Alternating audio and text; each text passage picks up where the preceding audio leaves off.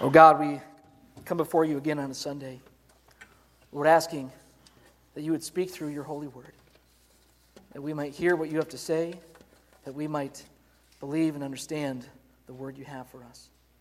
Speak, O Lord, your servants are listening. Amen. Well, back in January, our church participated in an area-wide initiative called Explore God. Some of you may remember that. And during that series, we were addressing some of the hardest questions that people ask about the Christian faith, some of the most common. And today, I want to circle back to what I think, it's my personal opinion, but what I think is probably the hardest question about the Christian faith. If God is so good, if God is so powerful, then why is there so much evil in this world? Why is there so much tragedy and injustice and racism and greed and abuse and all of these horrific things that we see in our world? If God is so good and powerful, why do these things exist? That's the question we're going to be driving at this morning. And this problem has perplexed Christians and people of other faiths and people of no faith for a long, long time. And it perplexed people in the Old Testament as well. And it was getting even more confusing for Jews in the first century who are listening to an up-and-coming prophet and teacher named Jesus of Nazareth, who is saying that the kingdom of God has come, that in and through himself, the kingdom of God, God's rule and reign, was coming back to earth. And we've been in this series called Unlocking the Parables. We've been going through each of the parables, the short stories that Jesus told. And we've been hearing many stories about this kingdom that Jesus is proclaiming. We have heard that the kingdom is like seeds that were sown in the ground, and that there's going to be those who respond positively to this message and those who don't respond very positively. We have been told that the kingdom is more valuable than anything in the whole world, and that we should give up everything to get it. We have heard that the kingdom is kind of hidden like yeast in the bread, but it's going to keep growing and growing and growing over time. But I think the question still remains, and perhaps is even more difficult. Because if Jesus has brought the kingdom, if Jesus is now the true Lord of the world, then why isn't it making a bigger difference? Why is there still so much evil? Jesus is the king, Jesus is Lord, Jesus has come, but we still see horrific things in our world. Why is the kingdom not making a bigger dent in the problems that we see? Excuse me.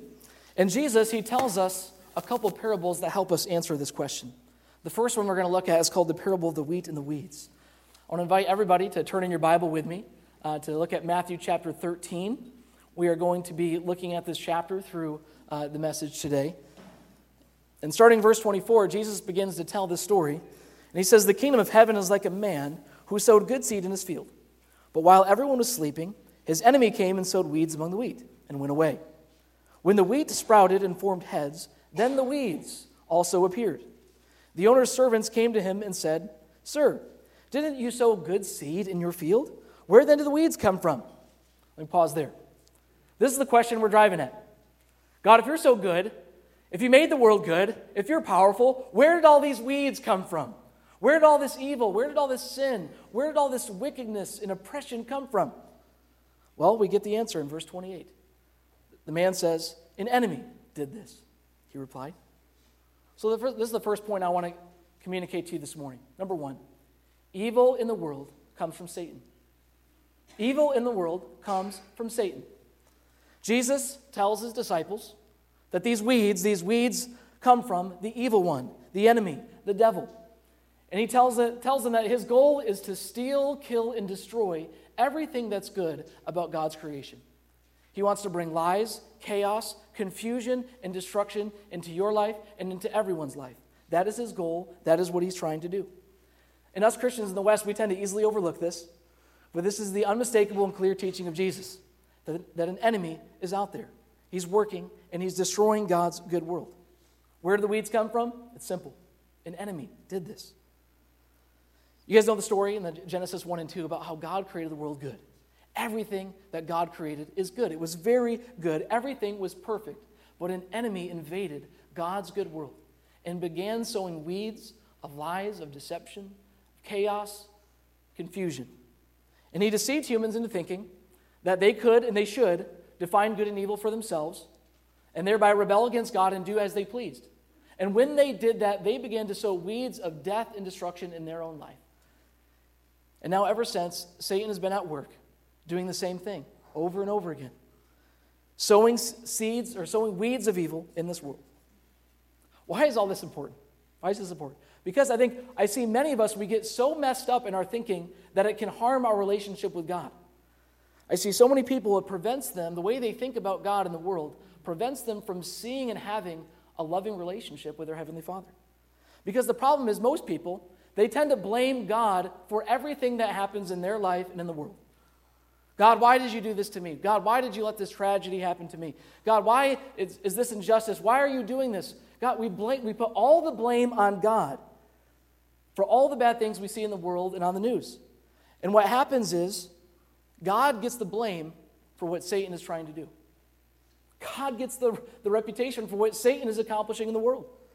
And that can mess you up theologically if you begin to think that God is doing what Satan is up to.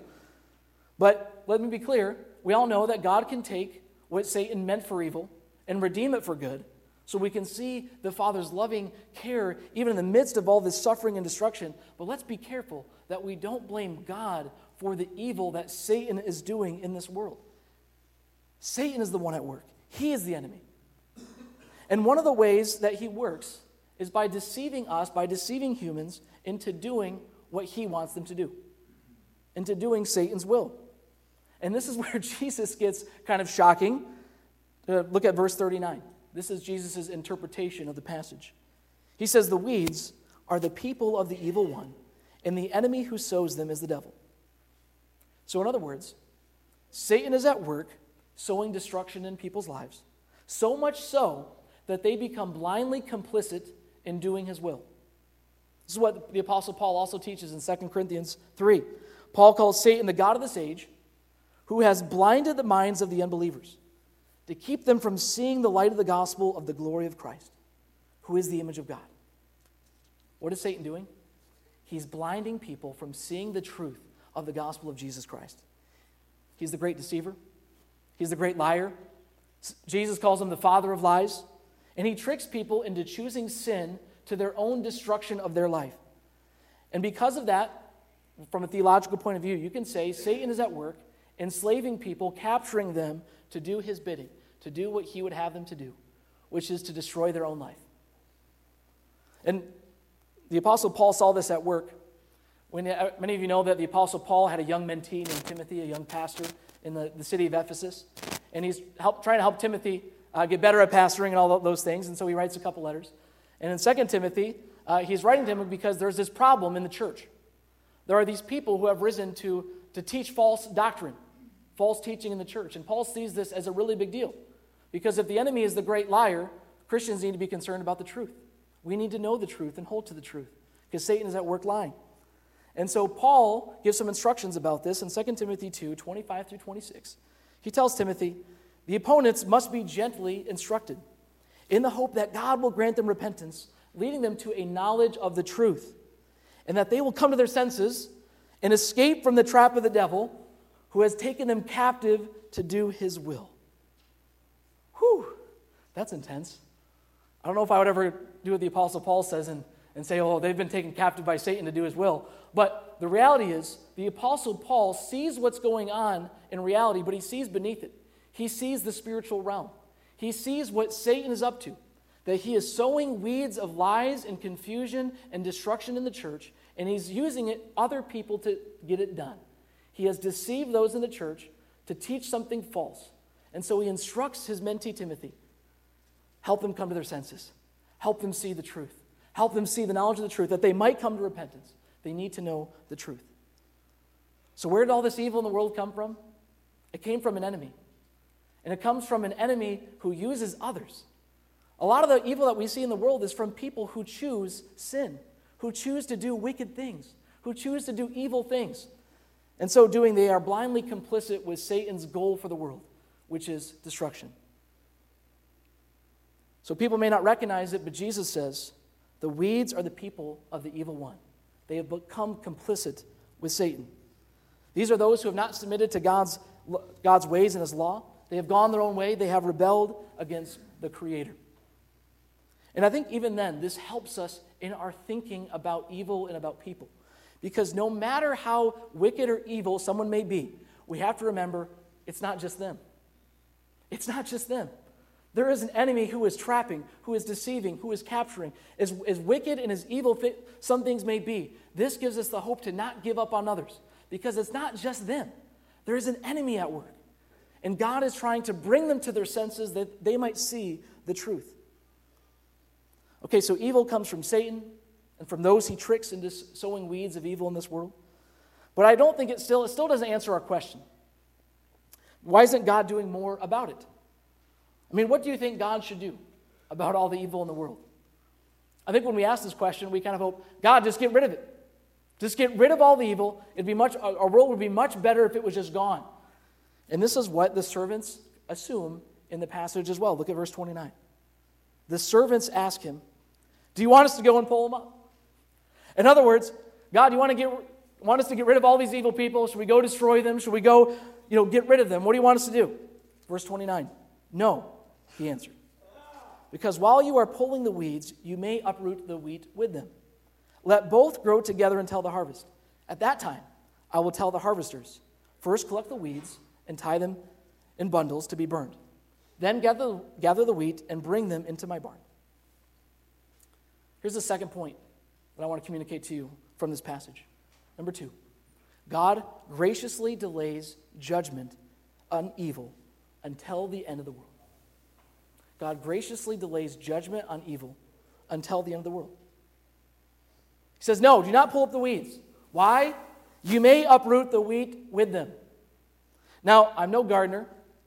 I have no green thumb or brown thumb, or I don't have any thumbs when it comes to gardening. But whatever the case, I would assume that weeds are bad. That I would want to pull up the weeds, because you should weed out the weeds in your garden right away, right? That's what I would assume.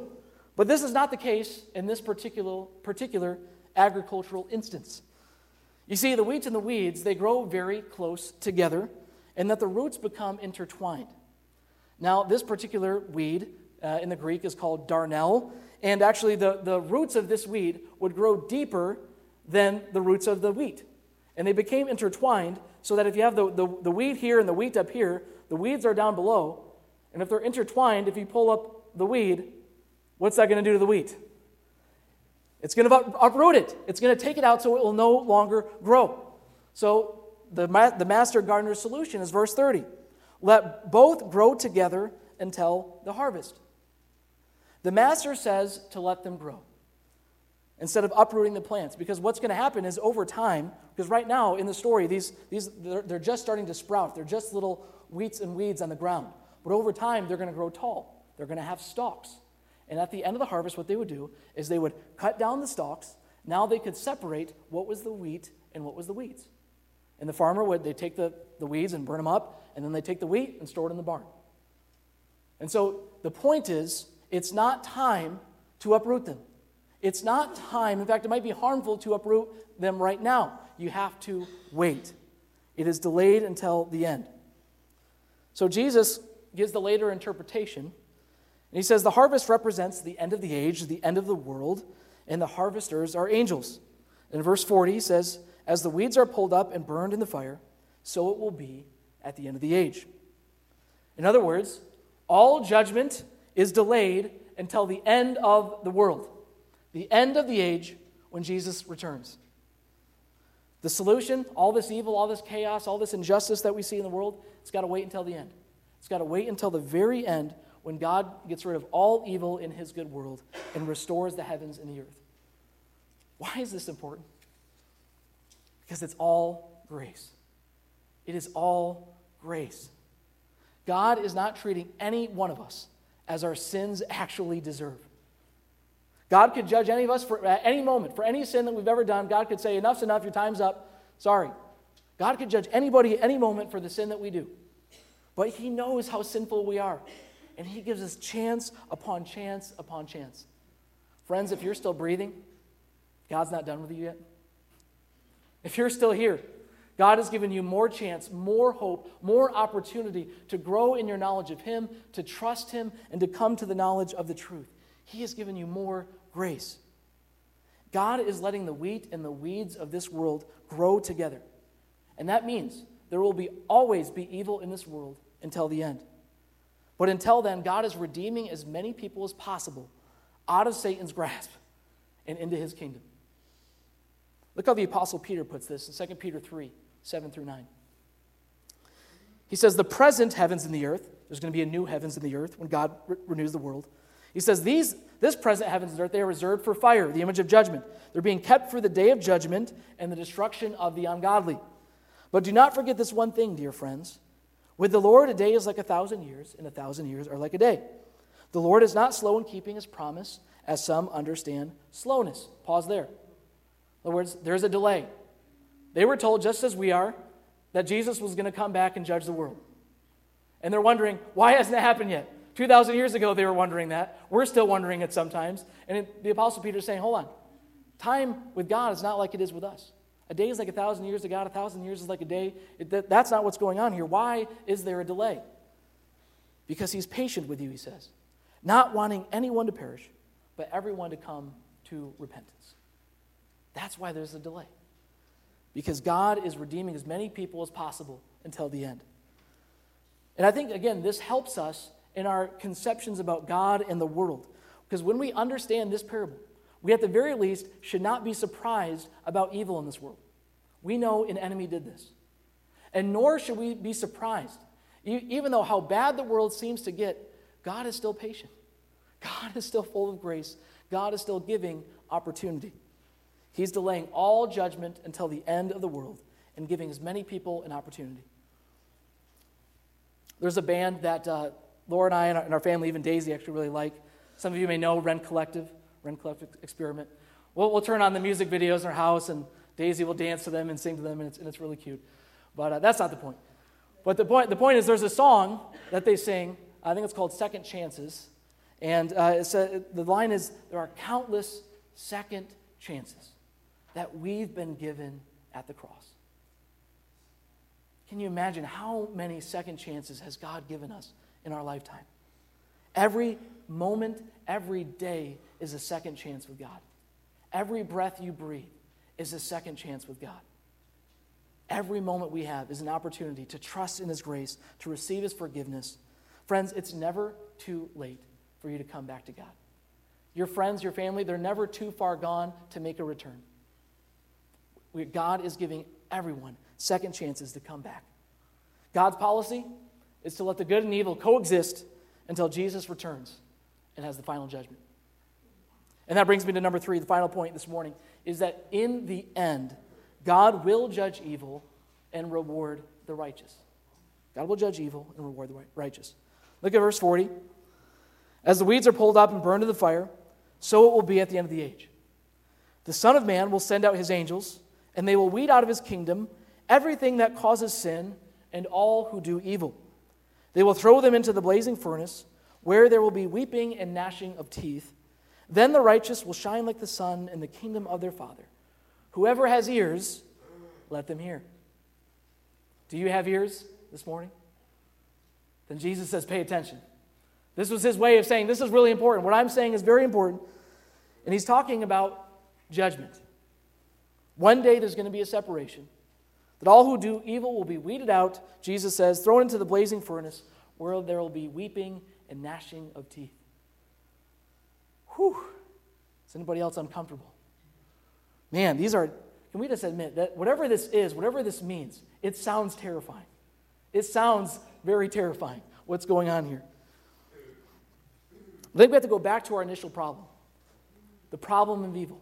All of the injustice, all of the horrific things, the abuse, the sex trafficking, all of the evil in our world, are we concerned about it? Are you ever angry about it? Or do you ever wish it would just be gone? See, whatever level of concern that you have for the evil in the world, God has even more.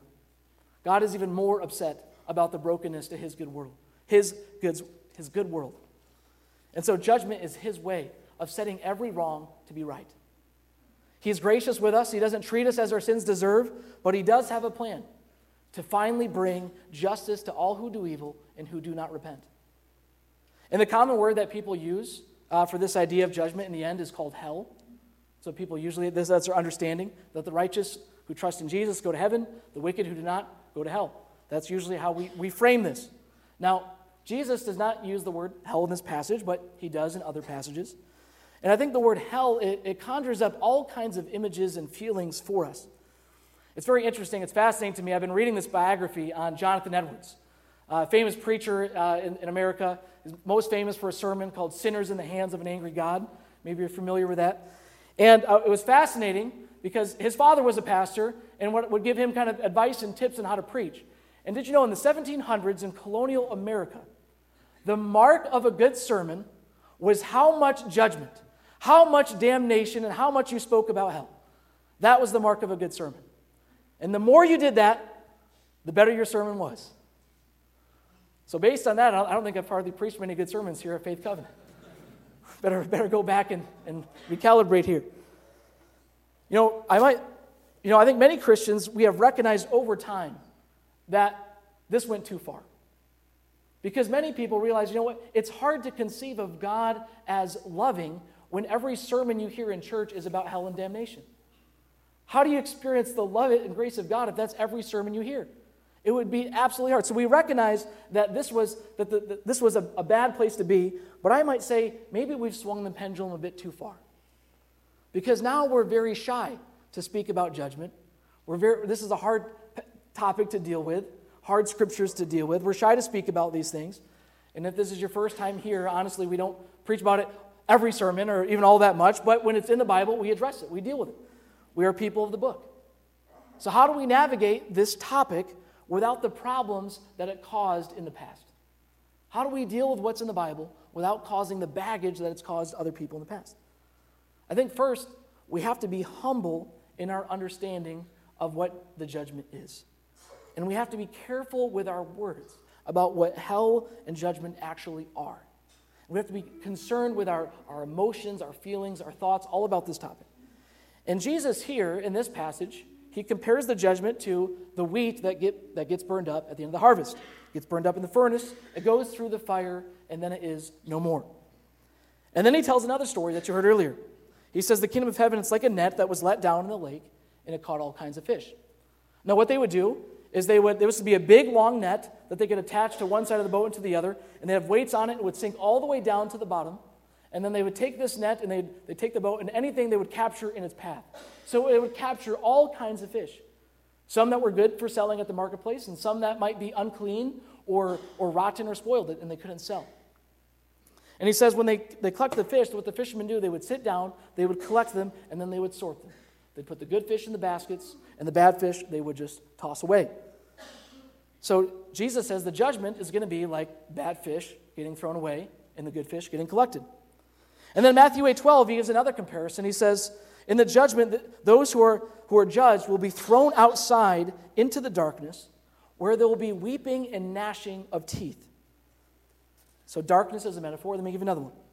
From the Apostle Paul, 2 Thessalonians 2:9. He says, those who are judged will be punished with everlasting destruction and shut out from the presence of the Lord and from the glory of his might. So he says in this passage, it's destruction. They're destroyed, shut out from God's presence forever. I could give you many, many more ways that this is described. But the point is, Jesus, in the Bible itself, described the judgment in various ways. It's like darkness. It's like a blazing furnace. It's like being thrown away like a bad fish. It's like being destroyed. Or it's like the second death, as it might be called. And I think any fair-minded person could see how these words and images could lead to maybe different understandings of what's actually happening. There's a debate amongst Christians about the nature of hell. Is it this thing that goes on forever, or is it more of a limited judgment, or what have you? But my point today is not to get into that. That is not, and if you want to learn more, you can talk to me or Kurt Jarris. He knows a lot about this topic as well. So, sorry, Kurt, I told you I might throw you in there. But the point is, we have to be careful with our words, and we understand that there is a judgment. Because whatever the final judgment is, we have to understand that it's very serious and very horrific. It sounds horrific. Jesus says there will be weeping and gnashing of teeth. So weeping, that's sadness. Now gnashing of teeth, no one seems to know exactly what this means. Might connotate anger, maybe at God or maybe at yourself for not repenting soon enough. We're not sure what it means. But I like what one scholar says about these words. He says, Trench says, these words point to some doom so intolerable that the Son of God came down from heaven and tasted all the bitterness of death, that he might deliver us from ever knowing the secrets of anguish, which unless God be mocking men with empty threats, they are shut up in these terrible words. Whatever judgment it is, whatever mystery lies behind these words, know that God came to redeem men and save them from ever experiencing and tasting what he has warned them about. I think we're so tempted to edit these words out of Scripture, aren't we? We're so tempted to edit these words out because they don't seem to line up with the love of Jesus that we proclaim, the grace of Jesus Christ that we proclaim. What's going on? But let me remind you, friends, the same Jesus who died on the cross for your sins and said, Father, forgive them. He is the same one who from his lips is giving us this parable. He is the one who's giving us this teaching. It's not me. It's not somebody else. Jesus is saying this.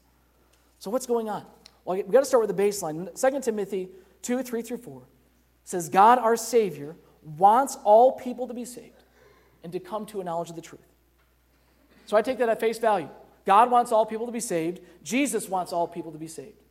Then I can only surmise that this is precisely why he so consistently and so frequently and so sternly warned people about the coming judgment. That's the reason why. He says, sure, God will let you live however you want now. The wheat and the weeds will grow together, but be warned. Weeds get burned up in the end. There will be a judgment that's coming. Jesus was so loving that he consistently taught about this subject. He warned us again and again. A doctor would not be a good one if you had a deathly disease that was easily treatable and the doctor withheld that information from you in the treatment. Can you imagine if you went to the doctor's office, the doctor saw this terminal disease that you had and said, you're fine. Everything's quite all right with you. The Lord made you how you are. Just get on with your day. You're all right. That would be insane. That would be unloving. If any one of us saw someone about to be hit by a car in the street, wouldn't you not call out and say, get out of the way. A car is coming. It would be the epitome of evil and wickedness if you said nothing. And I think Jesus is so loving, he knows what's coming at the end. He knows there will be a judgment. He wants all people to be saved and to come to knowledge of the truth. So that's why when you read the Gospels, you see him warning people so consistently. He wants people to be saved. He wants people to come to their senses, escape the lies of the devil, and come to the knowledge of the truth. And as a preacher, as a pastor, it would be severely unloving of me if I avoided these difficult topics and parables. I would love just to give you the Good Samaritan and the prodigal son and move on. Aren't those just wonderful parables? Peter did such a great job last week with the Good Samaritan. Wonderful sermon. But you know what? We need the parable of the wheat and weeds too. We need the parable of the net. As much as it hurts to stare in the face, we need the truth. We cannot avoid it. And I think when we understand this in the context of God's love and grace, sometimes we have hard times holding truths that seem to be in tension, but actually the truth is when you hold both in tension. See, God is loving and full of grace.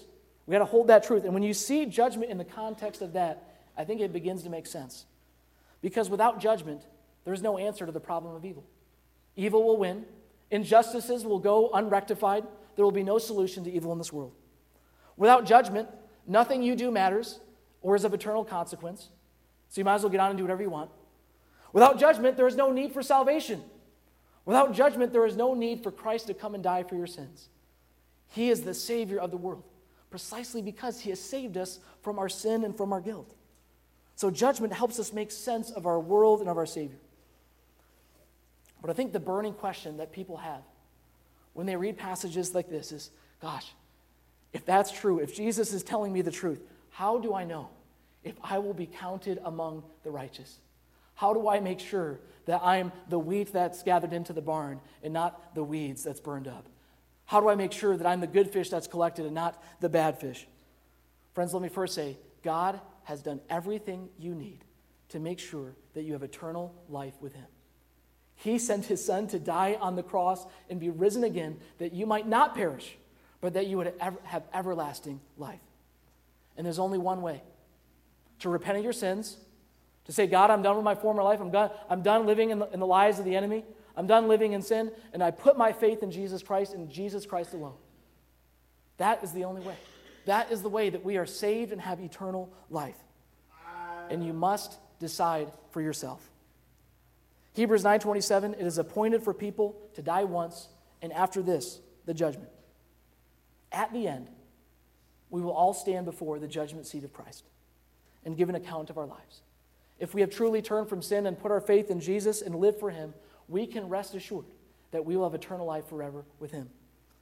And what Jesus promised will come true for us. What he said in verse 43, then the righteous will shine like the sun in the kingdom of their Father.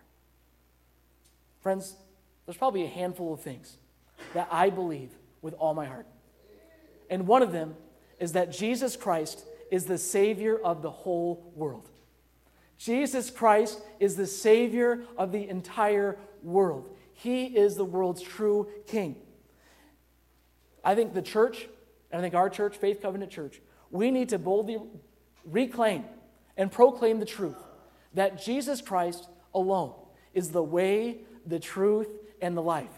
No one comes to the Father but by him. He is the way, he is the light, he is the Savior of the whole world. There is one name under heaven by which we can be saved. It's not our good works. It's not any philosophy. It's not any education. It's not Buddha. It's not Muhammad. It's not money. It's not anything else. It's not a political party. It's not anyone else in this whole world. It is but by Jesus Christ alone that we are saved. Amen? Amen. That is the truth. And some of us, we have to make sure. We have to evaluate. Does the fruit of my life, do I see that I'm a true follower of Jesus? Have I truly repented of my sin? Have I surrendered my life to Jesus Christ once and for all and put my trust in him? If you haven't done that, or you're not sure if you've done that, what are you waiting for? Today's the day of salvation. Do not wait. And some of you, you have a family member, you have a friend, you have a neighbor who is so ready to hear the gospel, but you've been too timid to share. I speak that to myself. But how can we be timid when we know the truth? When we know that Jesus Christ alone is the way to salvation? When we know that he is the way, the truth, and the life? He is the Savior of the whole world. So I say this to myself. We have to boldly proclaim this truth. Jesus Christ is the way. Jesus is the center of all things. So friends, may we have the grace to live in light of eternity, in the truth of what's coming for us in this world. May we know that God is not the author of evil. An enemy did this, not the Lord. And may you know and give thanks for his grace that does not treat us as our sins deserve. May we know the truth that he will judge evil and reward the righteous. And brothers and sisters, may we find ourselves among those who will shine like the sun in the kingdom of the Father forever and ever. Amen. Let us take a few moments of silence to reflect on this sermon and to prepare our hearts for prayer.